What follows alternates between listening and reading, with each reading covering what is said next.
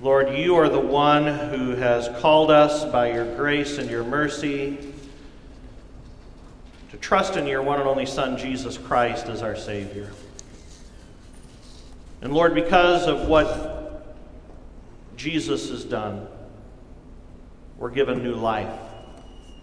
And our life isn't lived alone, but our life is lived in community with one another. And so, Lord, I do pray that you would teach us today.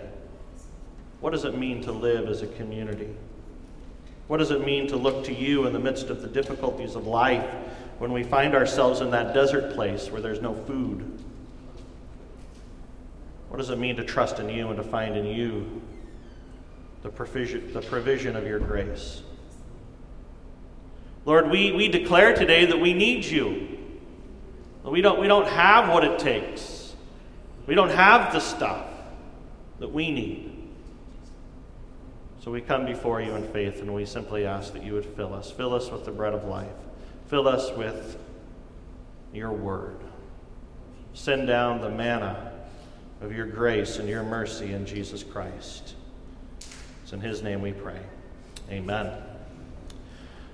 So today we're going to be opening our Bibles to Exodus chapter 16. I invite you to turn there with us today. Exodus chapter 16 is the account in which the Israelites have wandered into the wilderness.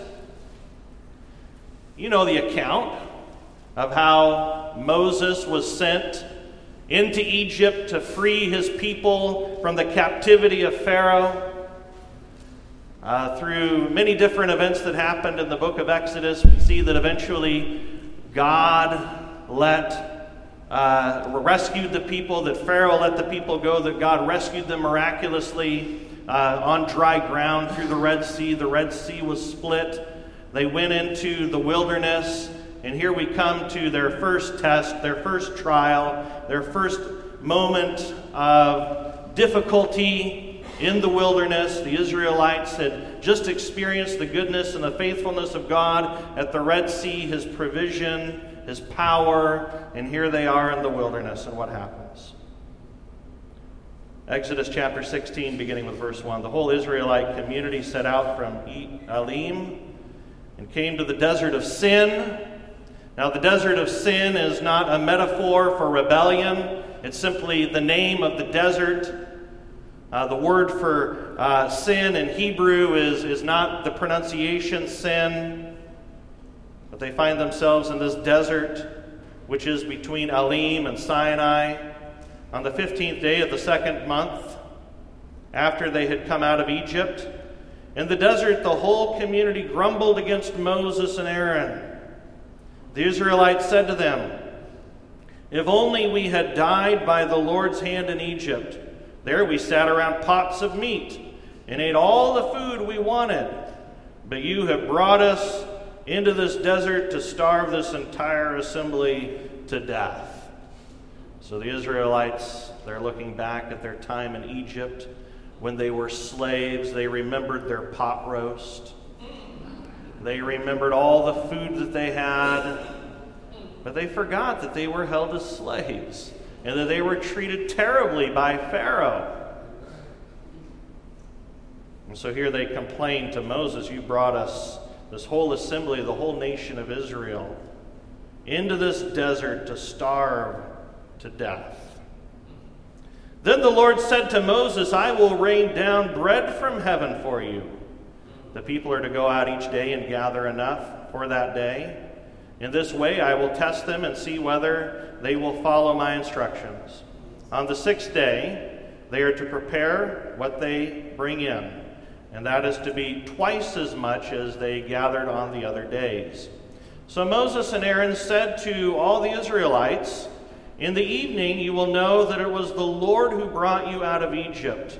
And in the morning you will see the glory of the Lord, because he has heard your grumbling against him. Who are we that you should grumble against us?" Moses also said, "You will know that it was the Lord when he gives you meat to eat in the evening and all the bread you want in the morning, because he has heard your grumbling against him. Who are we? You who are not grumbling against us, but against the Lord." So they weren't grumbling against Moses, but they were grumbling against God.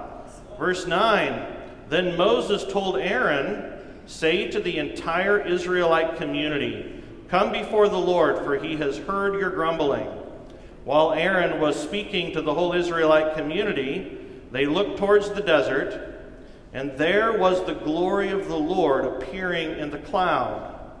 The Lord said to Moses, I have heard the grumbling of the Israelites. Tell them at twilight you will eat meat, and in the morning you will be filled with bread. Then you will know that I am the Lord your God. That evening quail came and covered the camp, and in the morning there was a layer of dew around the camp. When the dew was gone, thin flakes like frost on the ground appeared on the desert floor. When the Israelites saw it, they said to each other, what is it? For they did not know what it was. That word, what is it, literally means manna. What is it? Manna. For they did not know what it was. Moses said to them, it is the bread the Lord has given you to eat. This is what the Lord has commanded. Everyone is to gather as much as they need. Take an omer for each person you have in your tent. The Israelites did as they were told. Some gathered much, some little. And when they measured it by the omer, the one who gathered much did not have too much, and the one who gathered little did not have too little. Everyone had gathered just as much as they needed. Then Moses said to them, no one is to keep any of it until morning. However, some of them paid no attention to Moses. They kept part of it until morning, but it was full of maggots and began to smell. So Moses was angry with them. Each morning everyone gathered as much as they needed, and when the sun grew hot, it melted away. On the sixth day they gathered twice as much, 2 omers for each person. And the leaders of the community came and reported this to Moses. He said to them, this is what the Lord commanded. Tomorrow is to be a day of Sabbath rest, a holy Sabbath to the Lord. So bake what you want to bake and boil what you want to boil, save whatever is left and keep it until morning. So they saved it until morning as Moses commanded, and it did not stink or get maggots in it. Eat it today, Moses said, because today is a Sabbath to the Lord. You will not find any of it on the ground today. 6 days you are to gather it, but on the 7th day, the Sabbath, there will not be any. Nevertheless, some of the people went out on the 7th day to gather it, but they found none. Then the Lord said to Moses, how long will you refuse to keep my commands and my instructions? Bear in mind that the Lord has given you the Sabbath. That is why on the 6th day he gives you bread for 2 days. Everyone is to stay where they are on the 7th day. No one is to go out. So the people rested on the 7th day. The people of Israel called the bread manna. It was white like coriander seed and tasted like wafers made with honey. Here is the reading of God's word. Thanks be to God. Have you ever found yourself in a place where you doubt God's ability to provide? Have you ever found yourself in that desert place and you wonder, will God come through? Will he provide? Will he give what he promises in his word? See, we doubt that God is at work within our problems. And we fixate, we fix our eyes upon the problems of life. But what is God calling us to do? In the midst of all the difficulties that we face in life, for the Israelites, it was being led into the desert of sin where there was no food. Did they fix their eyes on the Lord? No. They grumbled. They complained. They focused on their problem, but God is calling us to look to him. You see, the Holy Spirit wants to turn our eyes from the problems that we're facing in life to him who is the solution, who is the answer, who is the way, the truth, and the life, to Jesus who is the bread from heaven. who gives us life. So what happens when you look to God in the middle of your problem? What happens to us when we fix our eyes on Jesus in the midst of the difficulty rather than fixating on the problem? Many of you know already, you know what happens when you fix your eyes on Him through the desert parts of life, through the difficult parts of life, through the trials of life. Many of you are walking through trials today. You're going through some really tough times. And you know that when your eyes are fixed upon Jesus, your whole perspective begins to change. Though you're in the midst of difficulty and hardship, your perspective on life changes. You see things through the eyes of God.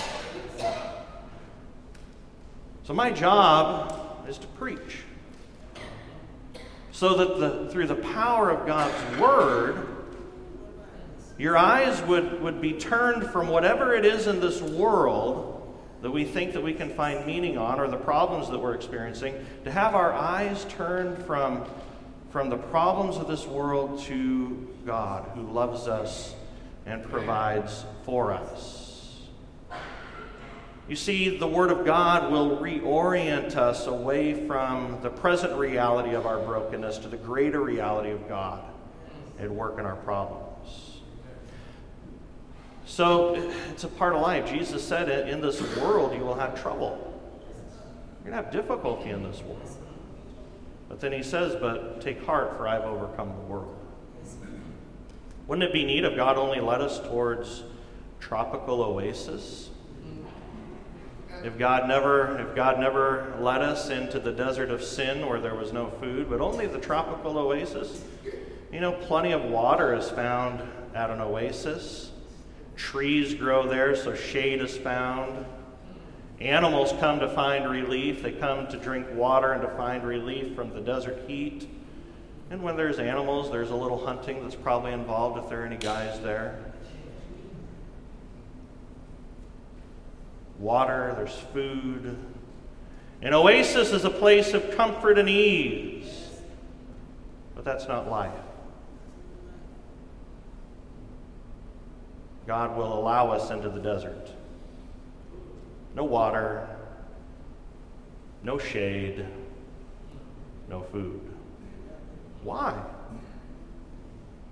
Why? Well, I believe that God allows us into the desert places of life so that we can learn to trust in Him and to find His miraculous provision at work in our lives. God will allow us into the desert places where we find ourselves hungry, in a place of lack. Maybe it's being depleted spiritually, depleted emotionally, even depleted physically. You found yourself there?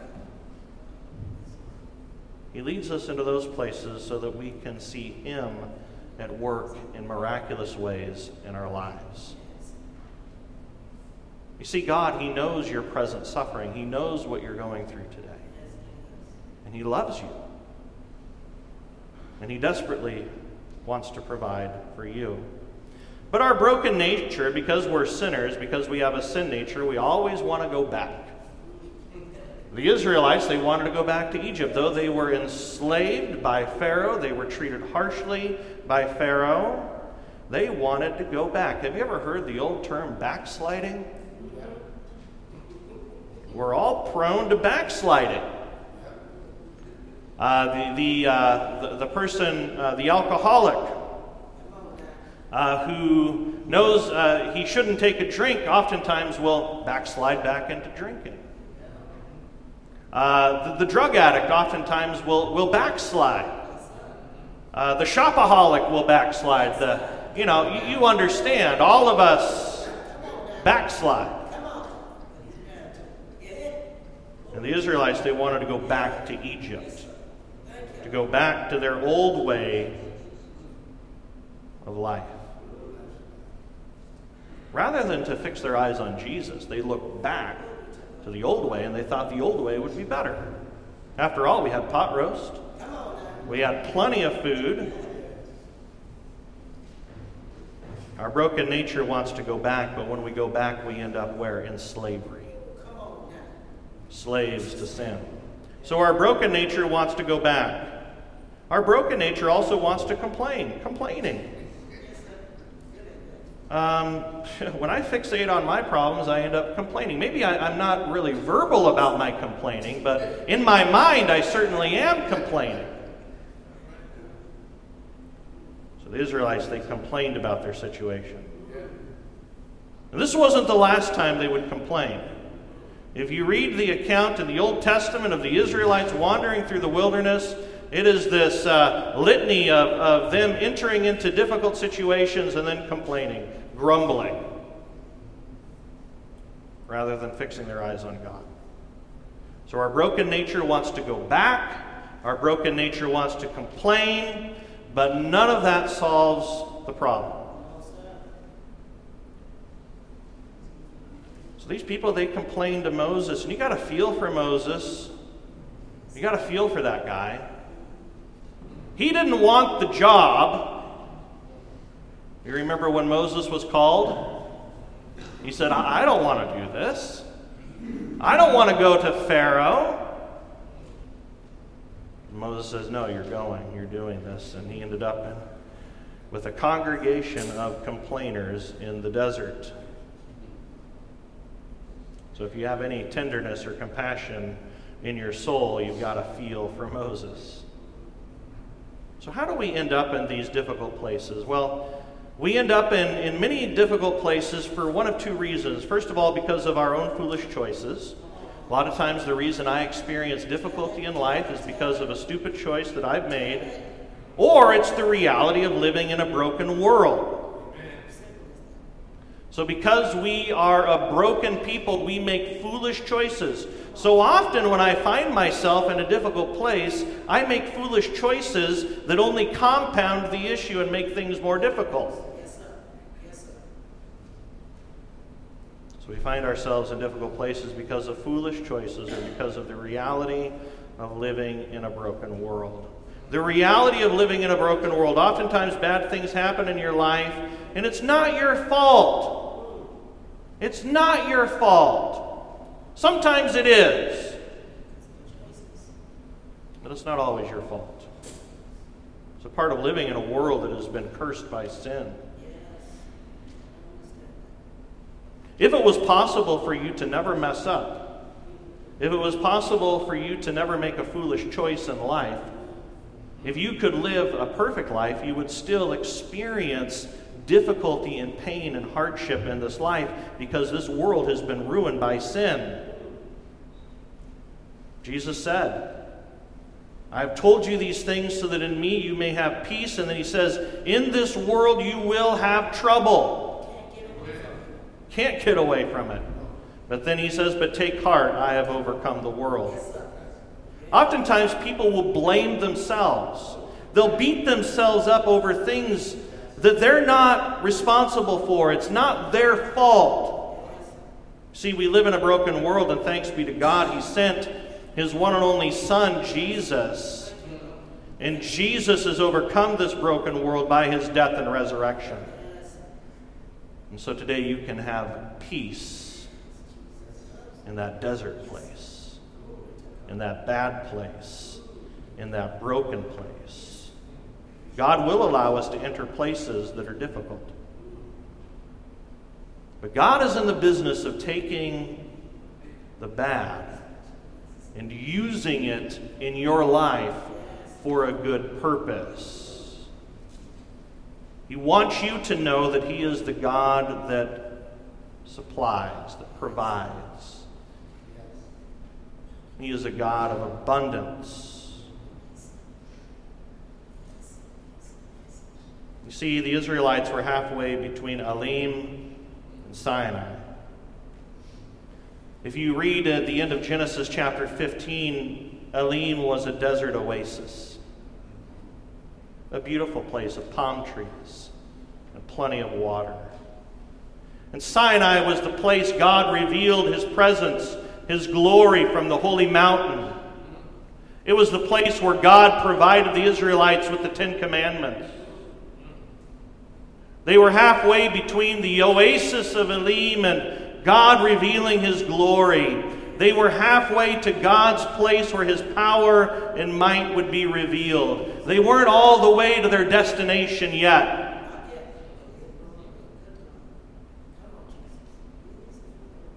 And then they still had the promised land, which they blew that and had to wander for 40 years. You're kind of in that in-between place, that desert place, that transitional place in life, that place where they're questioning, what is God doing here? Not an easy place, but they were on the good path.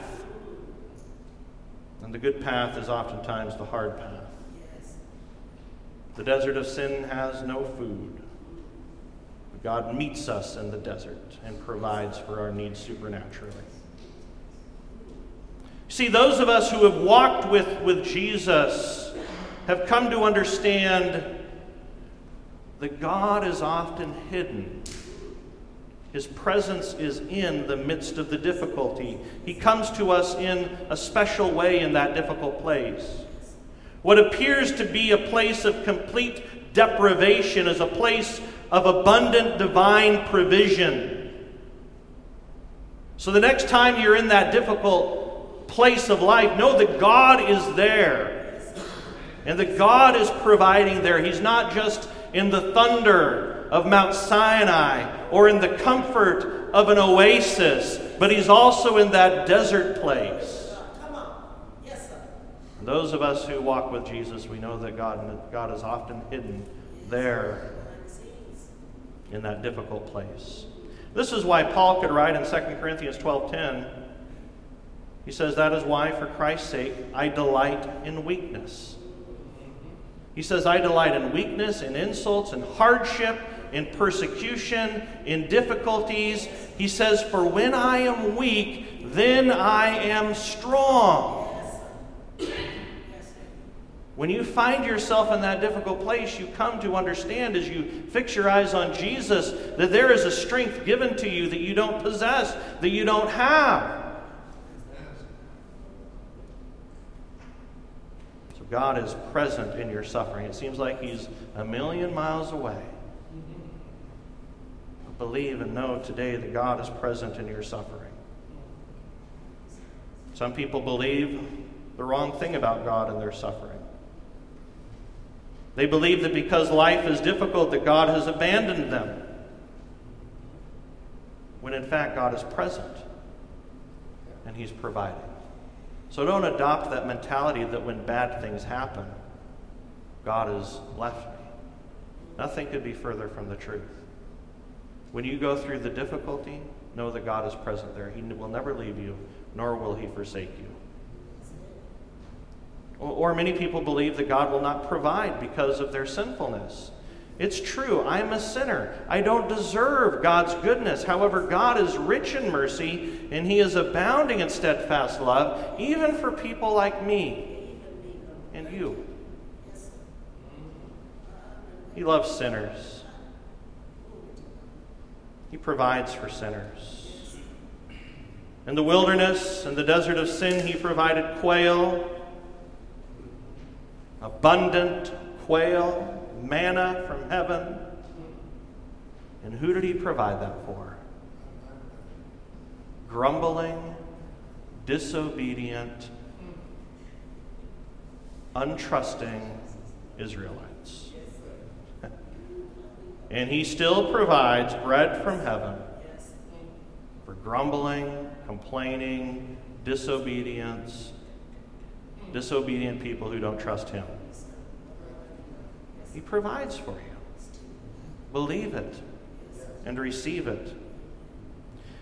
Jesus said to them, very truly, I tell you, it is not Moses who has given you the bread from heaven, but it is my Father who gives you the true bread from heaven. Moses didn't provide manna for the Israelites in the wilderness. but then he is going to point us to the true bread from heaven. For the bread of God is the bread that comes down from heaven and gives life to the world. So Jesus was saying that this bread that comes from heaven, he was saying to the people, is this bread which gives life to everybody. So the people said, "Of course, sir," they said, "always give us this bread." Then Jesus declared, "I am the bread of life." Jesus is the bread from heaven. "Whoever comes to me," Jesus said, "will never go hungry, and whoever believes in me will never thirst." The true bread from heaven is your Savior, Jesus Christ. He is the bread from heaven. So today we are a people who say, "Lord, give us this bread. Give us your Son, Jesus Christ. Give us Jesus today." How does Jesus give us himself as our bread of life? Well, first of all, by the preaching of God's word. What we're doing right here, not just preaching in the traditional sense of preaching, but anytime you open the Word of God, anytime you gather with other believers and you open the Scriptures and you study the Scriptures, that is the bread of life. That is Jesus coming to you and ministering to you through His Word. So Jesus comes to us by the preaching of the gospel and also through the administration of the sacraments. You see, Jesus comes to us via very specific means. We call it the means of grace.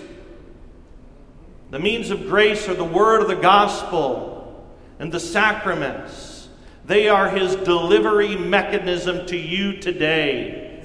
You see, the word of the gospel brings Jesus to us by telling us the good news of Him who died and rose again. The good news of the gospel enters through our ear and into our heart. And our crucified and living Savior promises to all who repent and believe the good news of the gospel, the forgiveness of sins, and everlasting life. So today, know that you are forgiven. Jesus said it. It's true. Your sins are forgiven, and you have everlasting life. Not because you earned it, not because you deserve it, but because of what Jesus has accomplished upon the cross and in His resurrection for you. Want to eat this bread? This bread that gives, that satisfies, this bread in which you'll never go hungry or never thirst. It's in His Word, because in His Word there Christ is found. And then the sacraments. Why do we come to this altar and take the bread, eat it, and take the cup and drink it? Why do we bring people to the baptismal font and baptize them in water? Well, the sacraments make God's invisible grace visible for us. His invisible grace becomes visible for us. It's hard to believe something that we can't see and touch and taste. But in the sacraments, we feel the water, and we're promised the washing away of sin and new birth. We taste the bread and the wine, and we receive the promise that we are forgiven and possess everlasting life by means of His body which was broken and His blood which was shed. The sacraments, they're not a good work that we do for God. We don't come up here and partake of the sacrament because we're trying to earn something from God. Rather, we are remembering what Jesus did for us, and we are receiving what Jesus did for us on the cross and in His resurrection. In baptism, we receive the promise that our sins have been washed away. You see, the sacraments are a good work that God does for you. A visible reminder, the reality of His invisible grace. Some of you may say, "Well, I don't remember my baptism." How many of you would say, I don't remember the day I was baptized? Many of us here. You may not remember your baptism, but you can remember that you were baptized. Actually, every time you wash your face, you can remember that you were baptized in the name of the Father, the Son, and the Holy Spirit. You can know that in the waters of baptism that God delivered the promise of the cleansing of all of your sins. And as often as we meet together as a church, we can take bread and wine and hear and receive the promise of our salvation again. When water, bread, wine are combined with the powerful Word of God, they are for us a means of grace. And these means of grace, they create and they sustain faith. We are nourished by them. Certainly the manna of heaven is Jesus. He is the true bread from heaven. And Jesus comes to us and meets us and strengthens us in His Word and in His sacraments. And all who hunger for the grace of God are welcome to this altar. Did you know that you're welcome here? That Jesus invites you here? He invites you to receive baptism. If you haven't been baptized, be baptized. And then He invites all who trust in Him to come to this altar and to take the bread, to take the cup, and to taste and to know that your sins are forgiven, that Jesus died for you, that you are loved, and that you have everlasting life. So this altar is open to you. Come and receive. Come and taste of the bread of life. Heavenly Father, we come before you today. You are so good, and you are so faithful to us. You invite us. We don't deserve it. We can't earn it. But you invite us to receive from you today. And so, Lord, we thank you that we've already feasted upon the bread of life and the reading and the proclamation of your word. And, Lord, we continue in this feast as we turn our hearts towards you in prayer, and then as we come forward to this altar to receive in the sacrament of Holy Communion. And I pray that as a result of this service today that our focus would be reoriented away from whatever problems or distractions are facing us in life. That by your Holy Spirit we would be reoriented to focusing on you. So that we go out into the world this week, when we go to work, when we go out into our families and our neighborhoods, wherever it is that we go this week, that we would go with our hearts focused upon you, serving you, honoring you, and helping those that we come into contact with.